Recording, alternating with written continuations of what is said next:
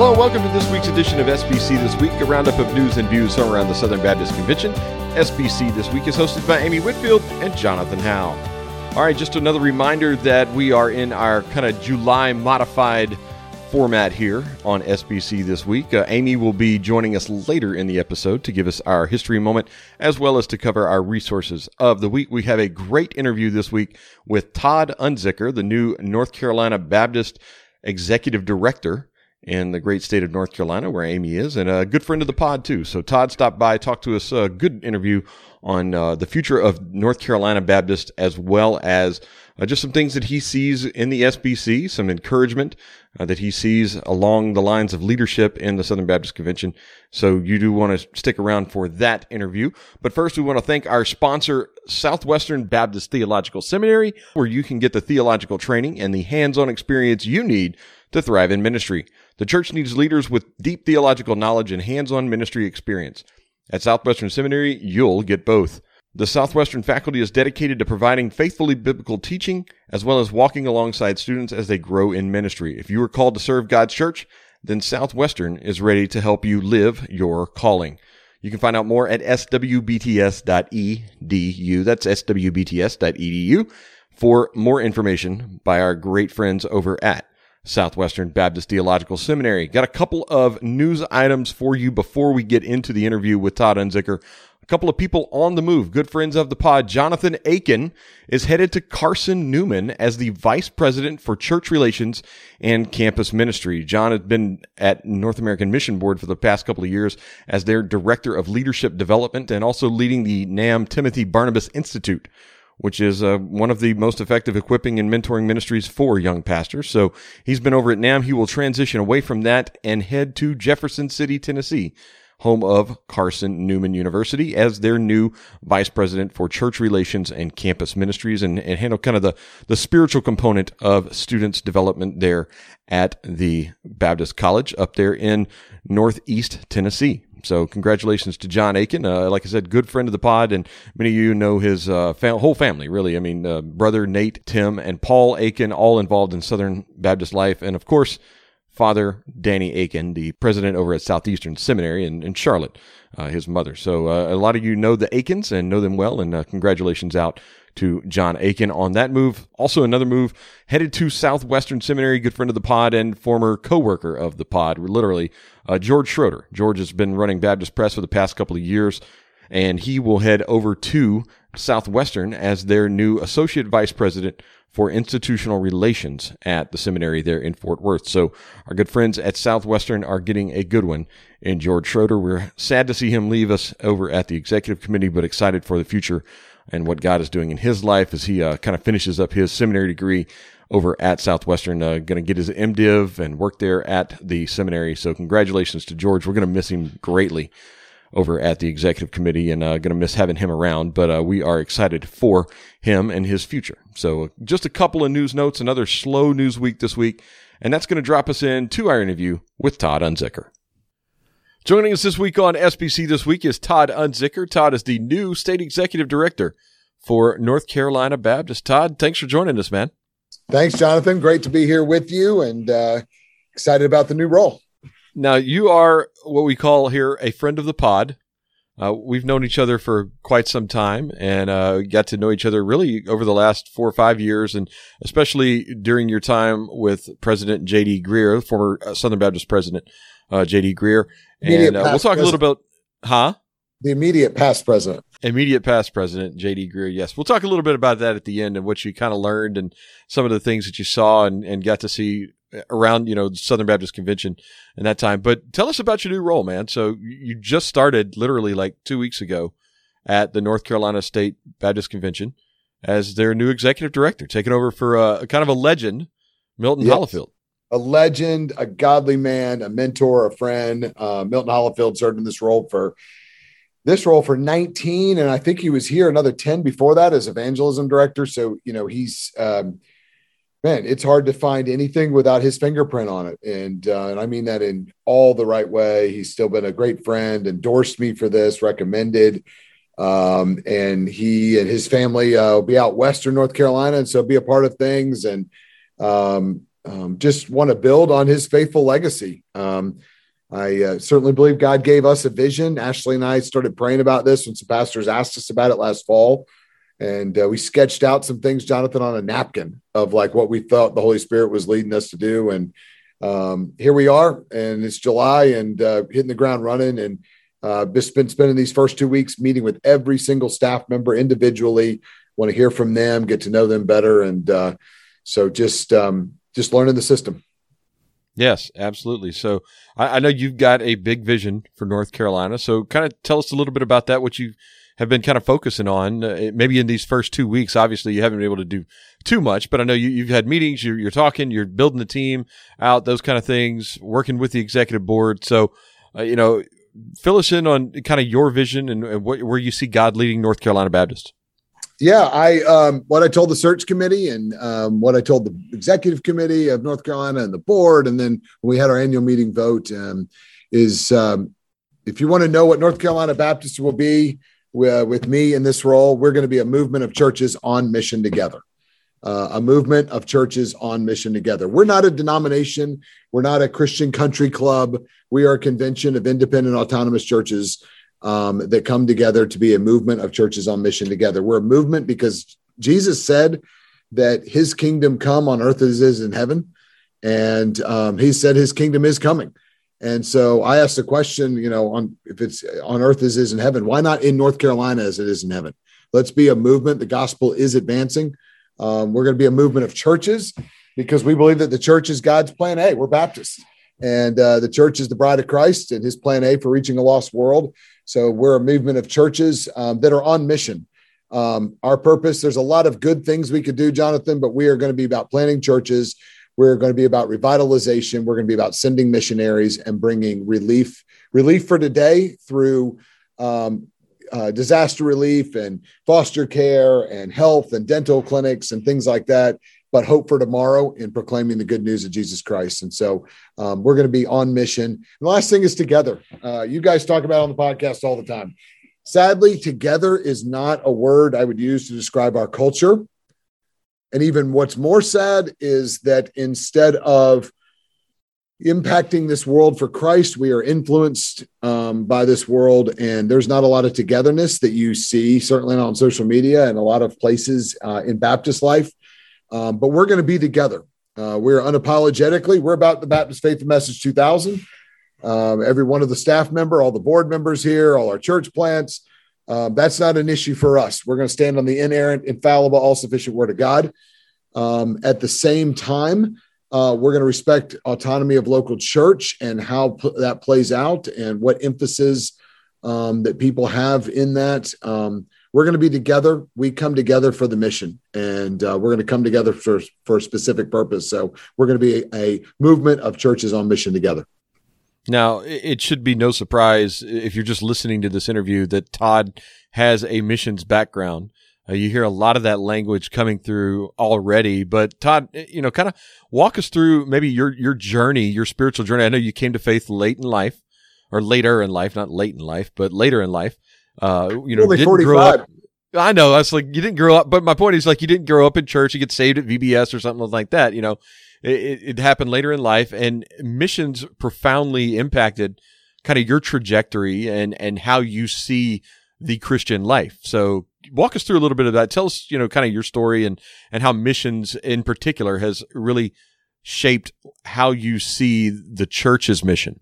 Yeah, it was fun. I just got to spend 6 hours with a room full of Asian and African and Middle Eastern pastors in North Carolina today, and hearing their stories and how we can come alongside and be a movement church on mission. I told them, I started following Jesus September 24th, 2004. And by September 1st of 2005, so not even 12 months later, I found myself living in the mountains of Central America as a missionary, working with unreached people groups, hosting mission teams, and providing, starting a seminary ultimately.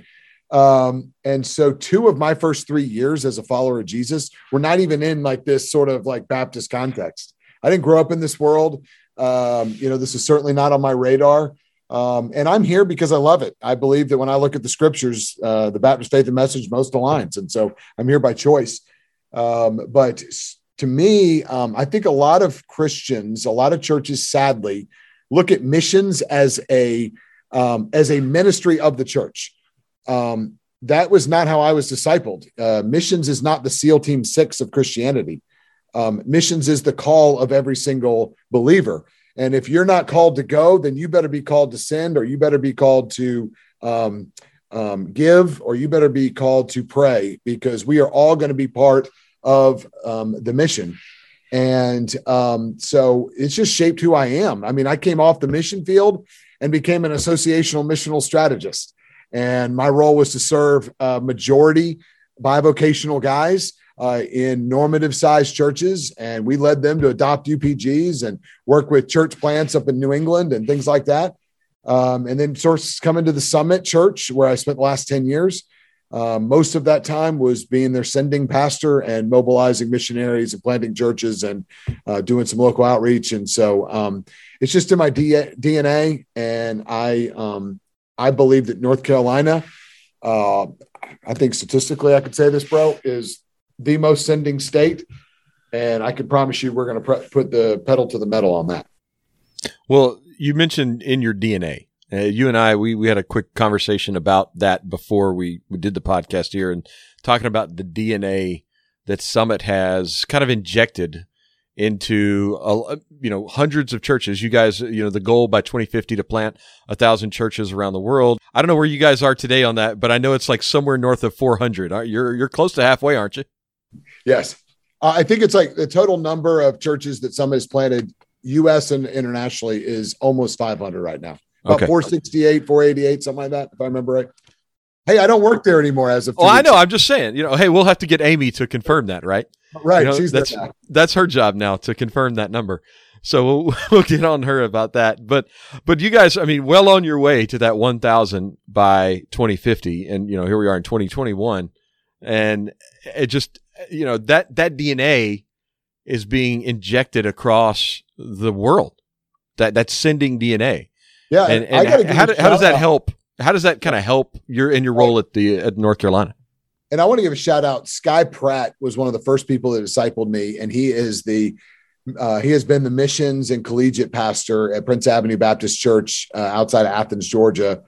That guy has been sending more people per capita than anybody else I know in Baptist life. And he discipled me, did our wedding. He taught me what it was like to live with Revelation 5 in mind. I mean, why on the earth are we so bogged down into in such fear? I mean, fear is just rampant in our tribe. And I'm like, guys, God's got this whole thing rigged and we win. And he gives it to us in his inerrant word. And so I want to, tell those who are outraged on whatever they're mad about on Twitter today, or whatever somebody's boogered up in our convention and thinks is happening. I'm like, we win. We get to be on the winning side. And God does that by advancing the kingdom and declaring the hope that is found in Jesus Christ and demonstrating the love that he came to heal the sick. And we get to do that. And so whether that was at Summit, that was at Prince Avenue, or that was being in an AMS in a rural context, I feel like all of those, Jonathan, has like helped prepare me. I have a background with smaller churches. I have a background with traditional larger churches, and I have a background with multi-site churches, and work with NAM and IMB. And so North Carolina, we're going to be a partner to all. We're going to send all. We want to reach all. And so that's kind of what we want to do. Yeah, I feel like we need to give a shout out to Bonifay, Florida, by the way. Oh, Bonifay, where we were. Gosh, that's where Ashley and I were living there. She was a children's pastor, and Bonifay strong. I love our peeps in Bonifay, and Bonifay, Florida's. Ashley and I got married and moved straight there after our honeymoon, and I was in AMS, and I'm still friends with those guys. We still go down there, and man, you look at a small rural association. I mean, there's only like 3,000 people in that county. And last I counted, there are 6 IMB units on the field right now that come from that little area. By the way, all of those went on their first mission trip with me sometime like 15 years ago. And so you look at per capita, Holmes County, Florida is sending them. And we certainly loved our time together with them.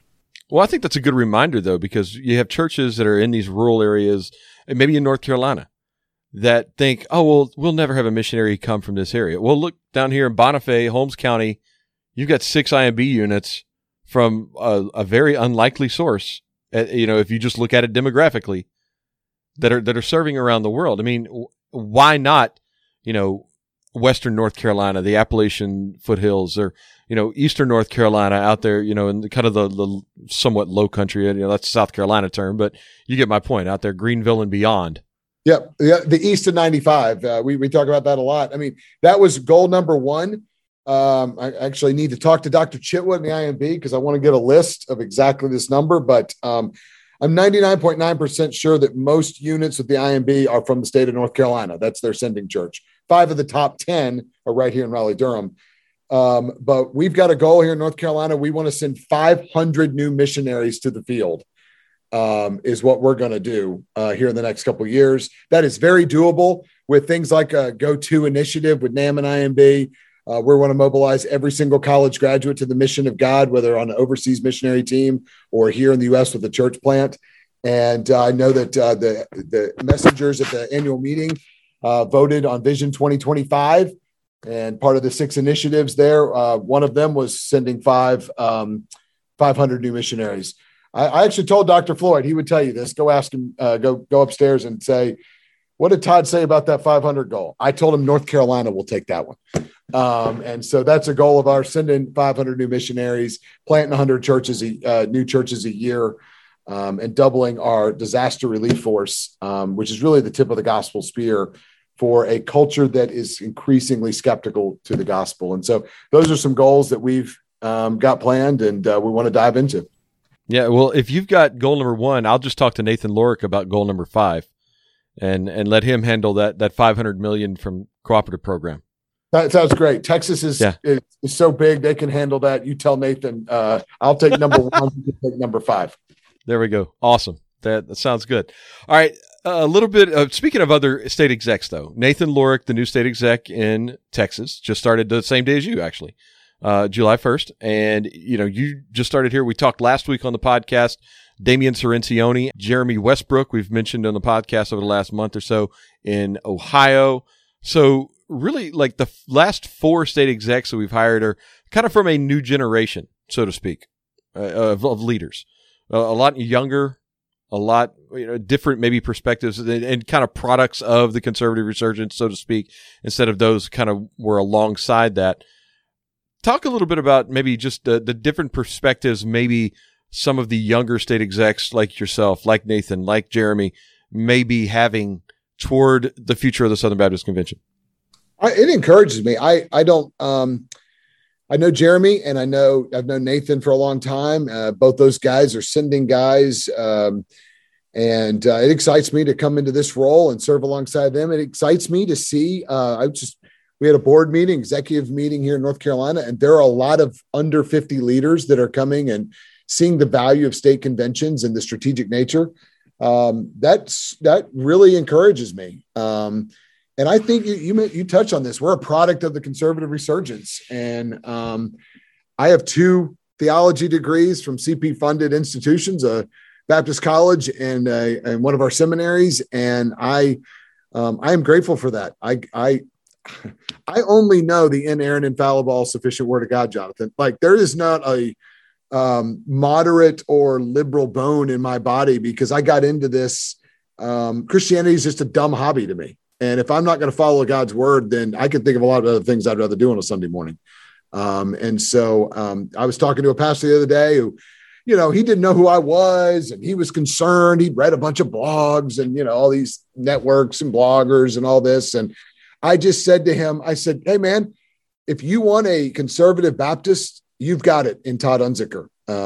I believe in God's word and we're going to champion churches. And that's what I know of Nathan. That's what I know of Jeremy. I'm sure the new guy in Nevada is the same way.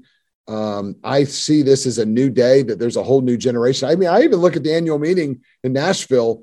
You look at the size of that. I mean, the annual meeting in the last 10 years is increasing and getting younger. And that's super encouraging. You're not going to get every vote to go your way. And that's okay because we're Baptists. That's what happens. But we are a convention that stands on the authority and inerrancy and infallibility and sufficiency of God's word. We send missionaries. We come together to plant churches, and we come together to train up the next generation in our seminaries. And that excites people. And the more we talk about that, the more we talk about, providing help for the hurting, and the more diverse we become, I see a real excitement, and I just believe our best days are ahead. Okay, couple last questions. You mentioned diversity. North Carolina, many don't know, North Carolina is the fourth most populous state when it comes to Hispanic churches in the Southern Baptist Convention, behind Florida, Texas, and California. So North Carolina right there at the top of that, near the top of that list.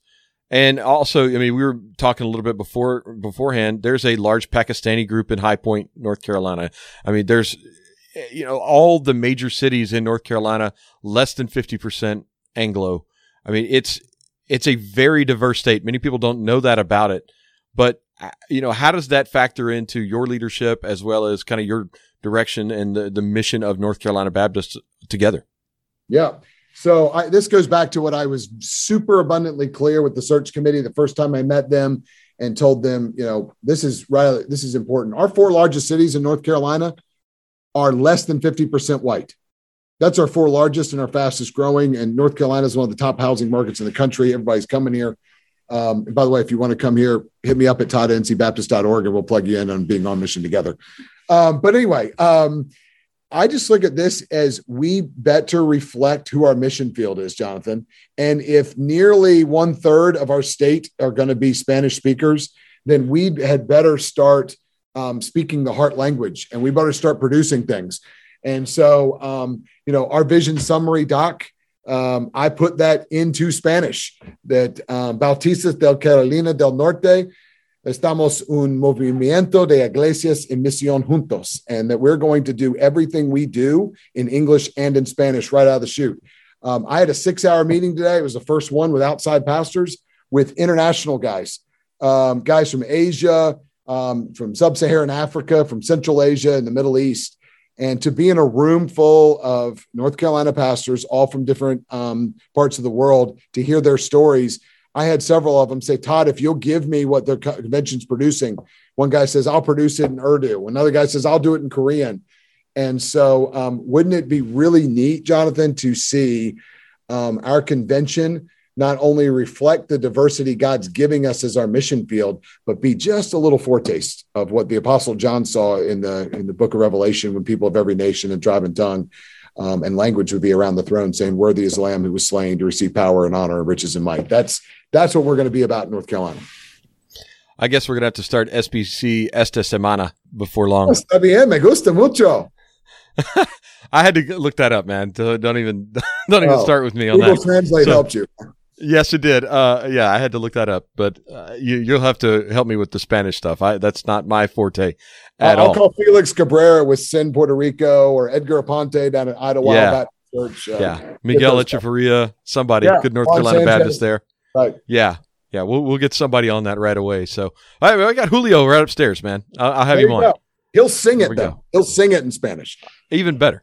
Even better. I mean, what's better than speaking in Spanish is singing in Spanish. All right, last question for you here. And you mentioned, we talked about it at the top of the episode with J.D. Greear over the past 3 years. A little bonus year in there for you, Todd, that you spent with him and his time as president of the Southern Baptist Convention. Just give me a couple of maybe anecdotes or things that you saw over those 3 years that are like really encouraging to you about the future of the Southern Baptist Convention. I mean, you talked about how the convention's getting larger, getting younger, the annual meetings that are getting larger and getting younger. I think that's something Amy and I have talked about. We think that's something that's great. We're all for that. But what are some of the other things that you saw over those 3 years with JD that it really excites you about the future of the Southern Baptist Convention? So when I look at our Baptist world, if you look at it simply through social media, the Facebook groups and Twitters and networks and bloggers and whatever else, it looks like another train wreck. And it is. It's disgusting. It's awful. 90% of it is lies. What is true is exaggerated and always assigned with the worst motives. And until we purge ourselves from that stuff, we're going to always have this problem. And sadly, I think there's some that like that. What I came away most encouraged is the last 3 years traveling around the country, hitting up the majority of state conventions. We're talking with many associations, missionaries, church planners. Jonathan, people are excited to tell people and reach people with the good news of Jesus Christ. Most people aren't like what Twitter and social media and these networks and whatever groups are out there, whatever, they're not real life. And most people are not that way. There are a lot of people who are living fearful. And I just remind them that God did not give us the spirit of fear. So if it didn't come from God and someone's speaking and it gets an audience scared, where's that coming from? And so we win. We can see that our convention has a lot of things that we need to change. Absolutely. But look at all the changes. Do you realize in 3 years, Jonathan, how many entity head leaders have we had different in the 3 years that J.D. Greear was president? All right. Well, we can count them up. We got Southwestern and New Orleans both changed. Lifeway, EC, ERLC. That's 5. IMB, IMB is 6. Guidestone. 7. Yeah, that was announced before. I don't think Sandy I think she came right before. Yeah, Sandy was there at WMU. Okay. Yeah. So 7 out of the 13. So that's more than half. Yes. And here's the great thing. If anybody wants to say, I'm worried about liberalism, I'm worried that there's new leadership that's going liberal, I'm always like, okay, well, which one of those 7? We just changed more than half of our entities, which is the biggest change in the history of our convention. I'd have to get Amy on that to confirm that. But let's be honest. At least we had 5 open at one time, remember? It was only the second time that it ever happened. And when it happened before, we had like 30 things, out there. We had all those commissions or whatever. So more than half of our institutions and agencies and seminaries, more than half were open at one time. All were replaced by people who believe in the inerrant, infallible, all-sufficient word of God, who staunchly hold to the Baptist Faith and Message 2000. Anytime someone says, I'm worried about liberalism and there's liberals in the leadership. And I'm always like, who? Is Dr. Floyd liberal? Of course not. Is Paul Chitwood liberal? Of course not. No. Is Adam Greenway? No. Jamie Duke? No. Ben Mandrell? No. I'm leaving somebody out. No offense. But anyway. Hans Dilbeck. Come on. No. I look at all the state execs, when those guys look around the room, they're like, none of us are liberal. Ray Gentry and the Associational Fellowship, by God's grace, all of them hold to God's word. And so I think the future is as bright as the promises of God. I think as long as we stay focused on his word, we stay kind with one another. Truth and love are not in opposites. But one without the other is bad because, truth without love is just rabid fundamentalism. And I sadly see that on the rise, and it's tied with some pseudo-political stuff. But, and then love without truth that's progressivism and vapid sentimentality. Yeah. And Jesus was the embodiment of truth and love. And so, we're going to keep preaching Jesus and keep loving people. Awesome. Well, Todd, I appreciate you coming on today. Please say hello to our favorite unzicker. And that would be Ashley. Yes, and we'll see you soon, man. And ncbaptist.org, man, we want folks to come join us. We're going to be moving to churches on mission together. We are excited and love what you do, Jonathan, and all your listeners. All right, and that's going to bring us to my favorite part of the week, this week in SBC history. Amy, blow our minds. All right, we're going to go back to 1948, and it was the Baptist Press issue of July 16th, and it shows that they were announcing, Southern Baptists, these were the leaders of the SBC, were announcing a day of prayer. It was going to be at Ridgecrest. It was scheduled for August 28th. And it was really called, initially it was by Dr. Holcomb, T.L. Holcomb from the Baptist Sunday School Board. So from our Lifeway days, hearing that name in history. Mm-hmm. And Duke McCall was at the executive committee at that time, which he later left to go to Southern Seminary, but he was executive secretary of the SBC executive committee. Dr. Holcomb had issued the call.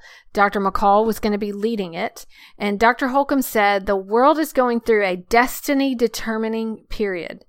Because of our message, our numbers, and our territory at home and abroad, Southern Baptists have a great responsibility. We desperately need and earnestly desire the leadership and power of the Holy Spirit to match the task. And so they had set those up, and they would also ask people, they were going to have a special service at Ridgecrest, but then they were asking everyone to join in prayer for our churches and for our denomination as we begin the fall's work. And so I was really interested in that because we're seeing that a lot. We've had several, calls to prayer even over the last year. Calls by J.D. Greer when he was the president of the SBC, by Ronnie Floyd as president of the executive committee. We had the event, you remember last year, from North Carolina, Prayer on the Mountain. So lots of things going on, as well as the National Day of Prayer. Yeah. Well, B21 has had some stuff, their webcast. We had a prayer event right before the annual meeting this year. That's right. Well, that exact thing was going on. So looking back and even thinking about what was happening in 1948 in our country and in the world, that was in the middle of a presidential election. Harry Truman was president. So this is in the middle of a presidential election. This is just a few years after. He was about to be defeated by Thomas Dewey. Well, according to some people, yes, but not everyone. According to one newspaper. That's right, but not everyone. But, this is on the heels of World War II. It's on the heels of the Great Depression is still very clear in people's minds. The Cold War is kind of beginning. The tensions were happening with the Soviet Union at the time. So that was sort of building in the aftermath of World War II. At the time, or right after this was announced, President Truman signed Executive Order 9981, which ended racial segregation in the U.S. Armed Forces. So obviously issues of segregation in areas, certainly it was 20 years later that was really, heated up, but that was being addressed. So a lot of things were going on at that time, a lot of tensions, and people were feeling it just like we feel about things now. Other things that might have been on folks' mind was also the Marshall Plan, so giving aid for a number of other countries, so sort of a global feeling as well. So just a lot of things are happening, care for other countries, but also tension with the spread of communism and concern about that.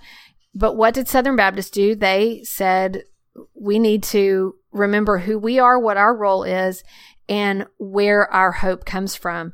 And so I just thought it was really interesting that we are often talking about this. We are often experiencing sort of calls to prayer, and they were doing it in 1948, this week in SBC history. All right. Well, that's neat. So, and I wouldn't be surprised if we have some calls to prayer before the end of this year. Maybe a prayer event or two, an online prayer event, those kind of things. So we'll have to see if any of those come to fruition between now and next annual meeting. I'm pretty sure they will, actually.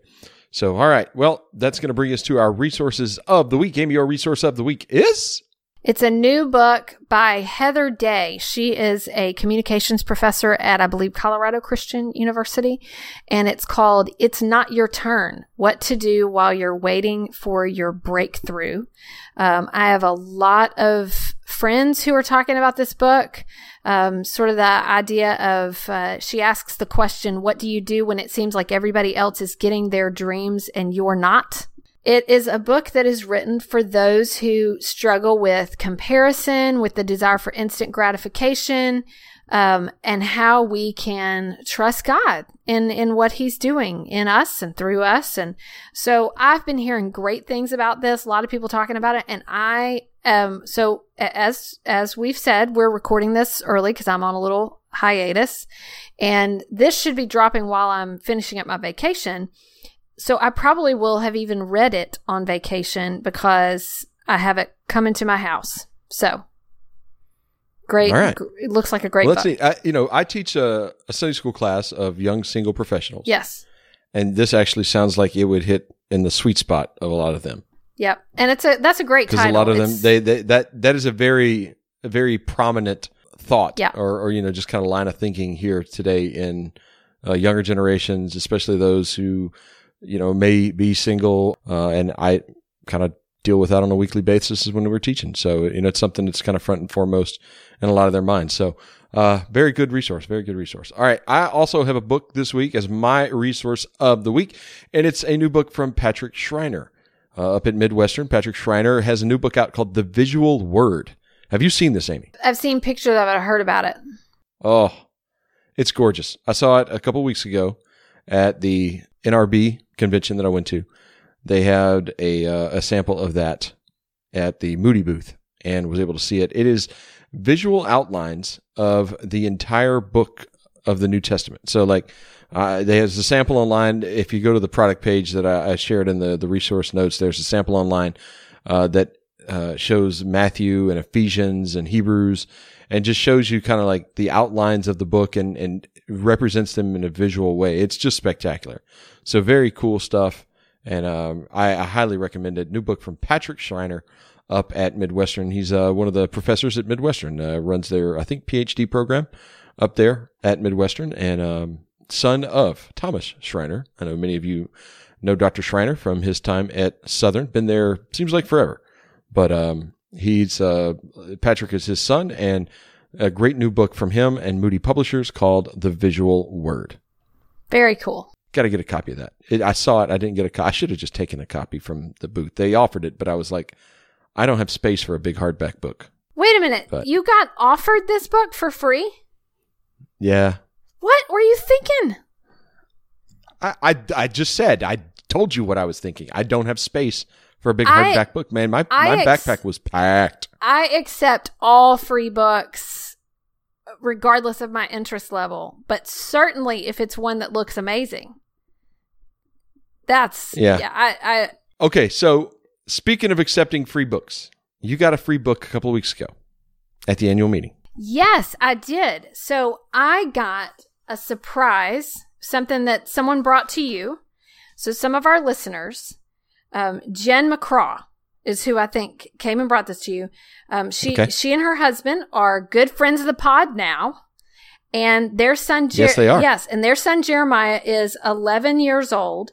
And they were talking because they were cleaning out some books, and they listened, and she mentioned that she heard on the SBC This Week podcast that I love the history of the First Ladies. And Jeremiah said, because this was in a letter that came with it, well, you can give her this book if you want. And so I love it because she brought it to the annual meeting and gave it to me. And it's got all these pictures in it. And here's the great thing. So my library of First Lady biographies, which includes ones that do history of all First Ladies, and it includes like individual biographies. I think I'm in the 80s now with it. But I did not have this one.